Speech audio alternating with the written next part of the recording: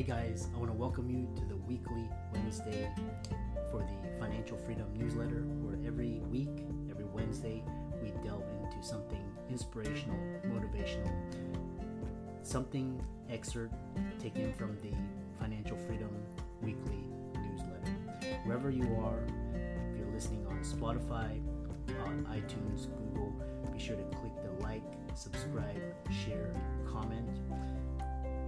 And without ado, let's get into the show.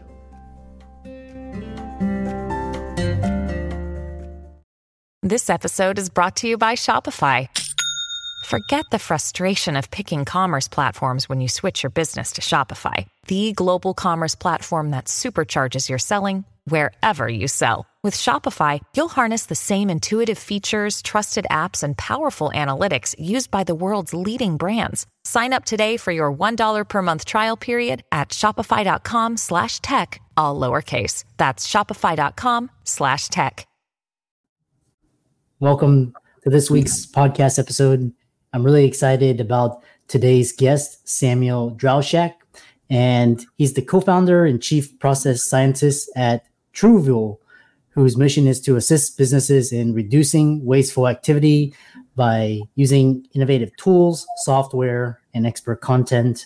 Really interesting conversation today about process science, project management, leadership, and I'm really happy to welcome him to the show. So, Sam, welcome. Hey, everyone. Thank you for having me. Yeah. Tell people about your story, your background, and what you do. Sure, absolutely. So I'm currently a process scientist, which is a fairly new field, but my entire career started with studying biology. I was actually a pre-med when I was in my university days. And then instead of going to medical school, I decided to just take my biology degree and see what was out there for a few years. And then I ended up starting working in water and wastewater treatment facilities, doing process engineering in that space. And I just absolutely fell in love with process work. And then from there, my entire career has been a mix of process consulting, going off on my own and doing consulting, and really developing process improvement methodologies for the digital space and just bringing it into this new age of business we're in. And that's where the process science came to be. So I'm a real passion nut about process, everything to do with process. And my whole career has been doing that work in one way or another. I love that. It's so fascinating. So one thing that's kind of new is because I'm familiar with marketing and sales terms, but what is process science? What is process data? Why is it so important, especially in today's age? Elaborate on that. Yeah, absolutely. So let's start with process data, because that will be a little easier than starting with the science side. Because in general, you need structured data as a foundation to have science, because otherwise everything is anecdotal. And it's very hard to create a scientific body of knowledge around anecdotal data. So what is process data? Process data is the data that describes operating reality. So I'm going to start with a kind of abstract way to think about it. But if you think about you're at an office or you're running a practice, whatever you're doing to create value for customers or clients, you take a combination of people and technology and you're working in reality, physical reality. You have to do things to transform energy into value. And process data is the data set that accurately describes how that transformation occurs. So how people coordinate with technology and different types of resources to create things in our world. And there's a lot of different ways you can structure that data, but making sure you have a standard is the basis for process science. And I'll just, to answer the second part of your question, I won't go on too long, but the science piece is how do we study process and structure and use process data findings to help create replicable outcomes within business. So the idea of a science is I should be able to come up with process observations and analyze that data and then have a standard outcome, just like you would expect. So if I gave you the same study I did from a process perspective in one context, you should be able to run it with scientific principles and come up with that same outcome in another context. And that's really where business is going, which is we have this need for better process data, especially as the world becomes more digital, because we can't use our senses to see what's happening as easily anymore. Yeah. I love this idea because now they talk about data as an asset and data as oil. And I think one guest, he was saying data is not oil. He said data is electricity. And basically, because you go onto these platforms, data, rich in data, tucking everything, you can use AI algorithms to, discover things. I know this is kind of but why should businesses invest in process mapping? Sure, absolutely. Process mapping is the easiest way for us right now to structure process data. And like you said, process data, whether it's oil or electricity, the idea being it's the foundational power source for a digital economy. And what I mean by that is, if you are in a business right now, to remain competitive, you have to be going digital. You have to be bringing on SaaS products, best-in-class tools, and you have to be configuring them to effectively match your business needs. And in order to translate what your business needs are into effective software solutions to benefit from automation, robotics, artificial intelligence, all the buzzwords that people really want that value from, you've got to be able to translate your business requirements into process data, because that's what's going to feed those tools, and it's what's going to keep them relevant and what keeps them useful. So if you're following the narrative there, you have to be able to generate process data sets, or you're going to be really struggling to get your business into these digital platforms and really get those benefits. And to do that, the best way is to be able to map your process, map your business processes, get good at process mapping, get good at process mapping tools, because as of today, that's the easiest way you can structure and communicate process data. Yeah. And what is energy flow as it relates to process work, building businesses, process mapping, all of that?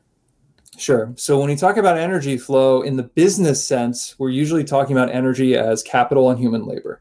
Those are the sources of energy that really fuel business processes.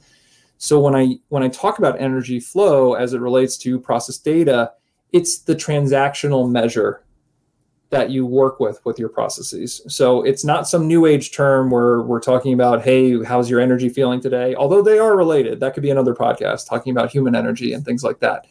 But generally, if I'm going to say, how does my process operate at scale? The measure of scale is energy flow. And when you're talking about an effective process versus a non-effective process, you're talking about the velocity or the density of energy flowing through it. So a good process is going to be able to take more energy in and produce more outputs than a bad process. And that's really what you're measuring. You're measuring how much human capital, or how much capital and human labor can I drive through my process? Because it's really a yield. It's a throughput calculation.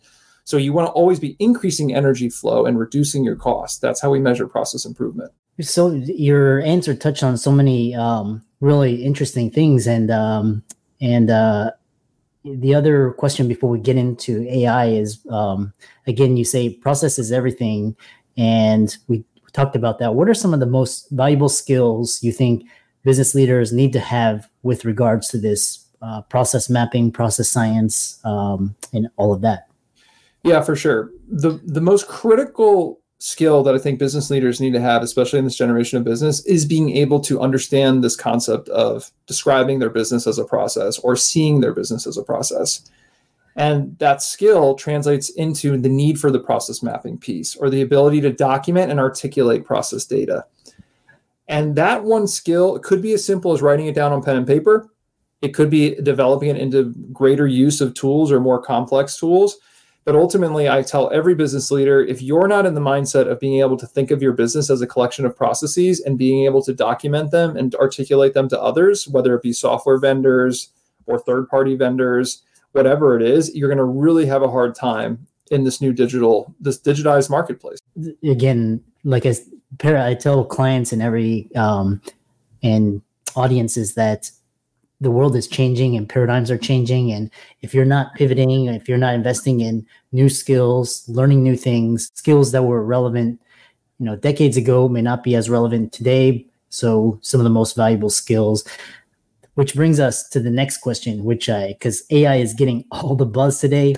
And can you provide an overview of the broader landscape of AI and its significance in today's world and how it relates to process science? Sure. Yeah, I'll try to be succinct or give pauses because it's a huge topic. The answer that you're asking for is kind of a broad one. But I will say this. Let's start with artificial intelligence. Artificial intelligence, at its base, let's just define it. Because what is intelligence? Intelligence is the ability to make decisions. Let's break it down so it's simpler that way. And today, most decision-making is done by humans, human intelligence, let's say.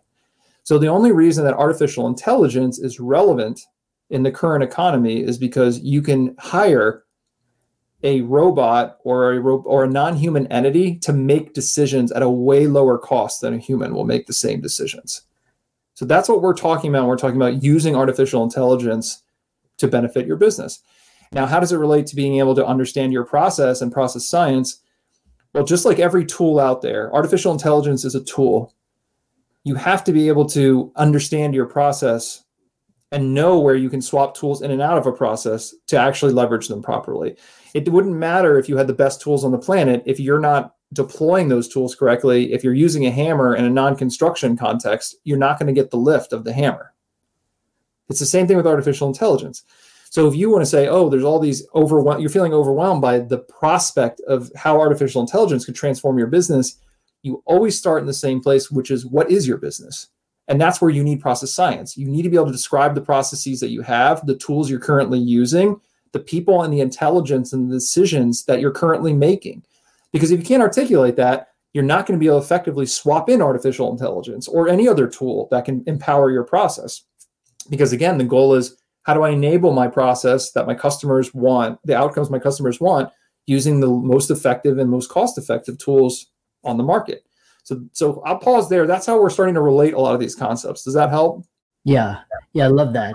And it's just amazing because, I've used ChatGPT since January, and it's like for $20 a month, it's been amazing how the capabilities that it can do. And, I used to rely on editors and, writers, but now I can just use ChatGPT for $20 a month. And so much, like, it's just amazing, the scale, the efficiency, the cost. It's going to change a lot of jobs. It's going to destroy jobs, but it's also going to create other jobs. So, and just as you talked about, business leaders need to invest in new skills, learning how to use AI. And it's going to be interesting with all these big tech developing large language models, their own large language models, and what that can do. Generative AI is going to be really interesting. So one thing is talking about is, with this new area, what advice would you give to aspiring entrepreneurs in your field, creating a sustainable business? Kind of, if you had to do it over, some words of wisdom and advice. Yeah, for sure. The process knowledge thing, I know I sound like a broken record, but being able to understand process skill sets is a massive benefit as an entrepreneur, because ultimately it's what you need to do to scale. And scaling, I think, is what most entrepreneurs struggle with. You can have a great idea and you can even get out there and roll up your sleeves and execute. But once you want to really get to the next level, start having your first hires, start trying to figure out how you can grow the business and scale effectively, you've got to be able to understand your processes, be able to use automation effectively, bring in new software tools. So ultimately what I would tell most entrepreneurs is, unless you can understand a basic operations manager or a process engineering skill set, you're going to just be guess and checking, and you're going to get to a point where your success is going to become a burden and you're really going to struggle to kind of keep that business going and growing, because without that skill set, sustainability is very difficult. And then I would say for an entrepreneur just starting, if I had to do it all again, you've got to have a realistic expectation of the growth of a new business and the timeline. So you're not going to usually pop up a business overnight and start making 6-figure, 7-figure revenue in your first year. It takes time and it takes patience. And I think having a realistic expectation is really critical to keep your motivation high. I mean, you could have a great business idea and it could still take 10 years to really get moving. And I think entrepreneurs need to go into it with that mindset, because nothing great is built overnight. And I think that's part of the instant gratification culture makes people very frustrated on that. Yeah, it's like everybody expects like an overnight, it's like one hit wonder. Which you kind of touched on was this idea is a lot of entrepreneurs and business owners, they don't understand scaling, automation, and growth. Every year they think, okay, I want to scale my business, I want to grow my business, but then realize they hit this burnout, this point where they just can't do anymore because they're strapped for time and don't have time for family and all that. So what can you elaborate on for the entrepreneurs out there looking to start, difference between scaling, automation, and growth? Yeah, certainly. So growth is just purely net new revenue coming into your business at a sustainable pace. So if you're growing, no matter what you're doing, you could be growing in a very toxic manner, you could be growing in a very sustainable manner, but that's just the acquisition of new revenue that makes your business larger, getting new energy from the marketplace. Scaling is the ability to take whatever capabilities and processes you have today that make your business function and being able to grow them in a way that you can create more throughput. So often scaling and growth are connected, but they're not necessarily, because you can not scale and you can grow by either doing, let's say, process improvement, or you just going from working 20 hours to working 80 hours. There's different ways you can grow without scaling your total capability. So this idea of scaling is, well, in the proverbial factory setting, if I have 10 machines that build 100 units, now I'm going to have 20 machines that build 200 units. That would be an example of scaling. It's just kind of expanding your capability. And then automation is the third thing, which I actually mentioned earlier, which is reducing the cost of decision making. People don't think of automation that way, but it's basically, how do I reduce the cost of decision making in my business? That's the true essence of automation. And in order to scale sustainably and grow sustainably, you have to be able to use automation in today's market. So that's how they're related. If I'm going to scale my business, I have to use automation, because otherwise scaling increases the complexity. And if I'm not reducing the cost of decisions as I increase complexity, I'm going to have a cost overrun eventually. And my growth is going to be stymied by complexity and the cost of variation. So you have to harmonize these concepts. If I want to grow, you have to think about scaling. And if you want to scale appropriately, you have to think about effectively automating. Those things all work in harmony, and that's how you do it. And I'll put this in layman's terms. If you're working, as you grow and scale, you're working harder and harder, you're doing it wrong, and you need to put the brakes on and you need to pause. So, it's very easy to know that if I'm working 40-hour week and all of a sudden I'm working a 50-hour week and a 60-hour week, you're on a trajectory to burn out and you're not scaling or growing appropriately. You need to slow down and work on the skills that I just talked about, because if you can't do that, you're going to hit a wall eventually. So that's how they're all related. Love that. It's like a engine, or it's like here down in the South, it's like your AC during the summertime. It's like, it can, if it's like, or it can only run at a certain rate, but after that, it's going to burn out really quickly. So talking about using the skills and processes and tools that you described, how can people contact you, follow you, reach out to you, check out your work, etc.? Yeah, absolutely. So I'm at, my consulting company is Cavi, CAVI consulting.com. So you can always find me there. More so and more exciting, Truvle.com, which you mentioned at the beginning of the episode, TRUVLE.com. If you go there, we're just releasing our first science-powered process mapping tool. So you can always sign up on the website for info there. And you can reach me at any of those places. And you can also reach me directly on LinkedIn. I'm just that Sam Drauschak. I'm the only Drauschak out there. So if you look me up on LinkedIn, feel free to connect. Feel free to reach out, email me. I'm very accessible, and I'd love to hear from you. Yeah. And for all the audience out there, let's thank Sam for coming on. Really exciting area. I'm always farming ideas, what's new, what's out there. And all of his resources will be in the links and show notes. He's on LinkedIn. Check that out. And with that, thanks so much for coming onto the podcast. Absolutely. Thanks for having me. When you need mealtime inspiration, it's worth shopping Kroger, where you'll find over 30,000 mouth-watering choices that excite your inner foodie. And no matter what tasty choice you make, you'll enjoy our everyday low prices, plus extra ways to save, like digital coupons worth over $600 each week. You can also save up to $1 off per gallon at the pump with fuel points. More savings and more inspiring flavors make shopping Kroger worth it every time. Kroger, fresh for everyone. Fuel restrictions apply.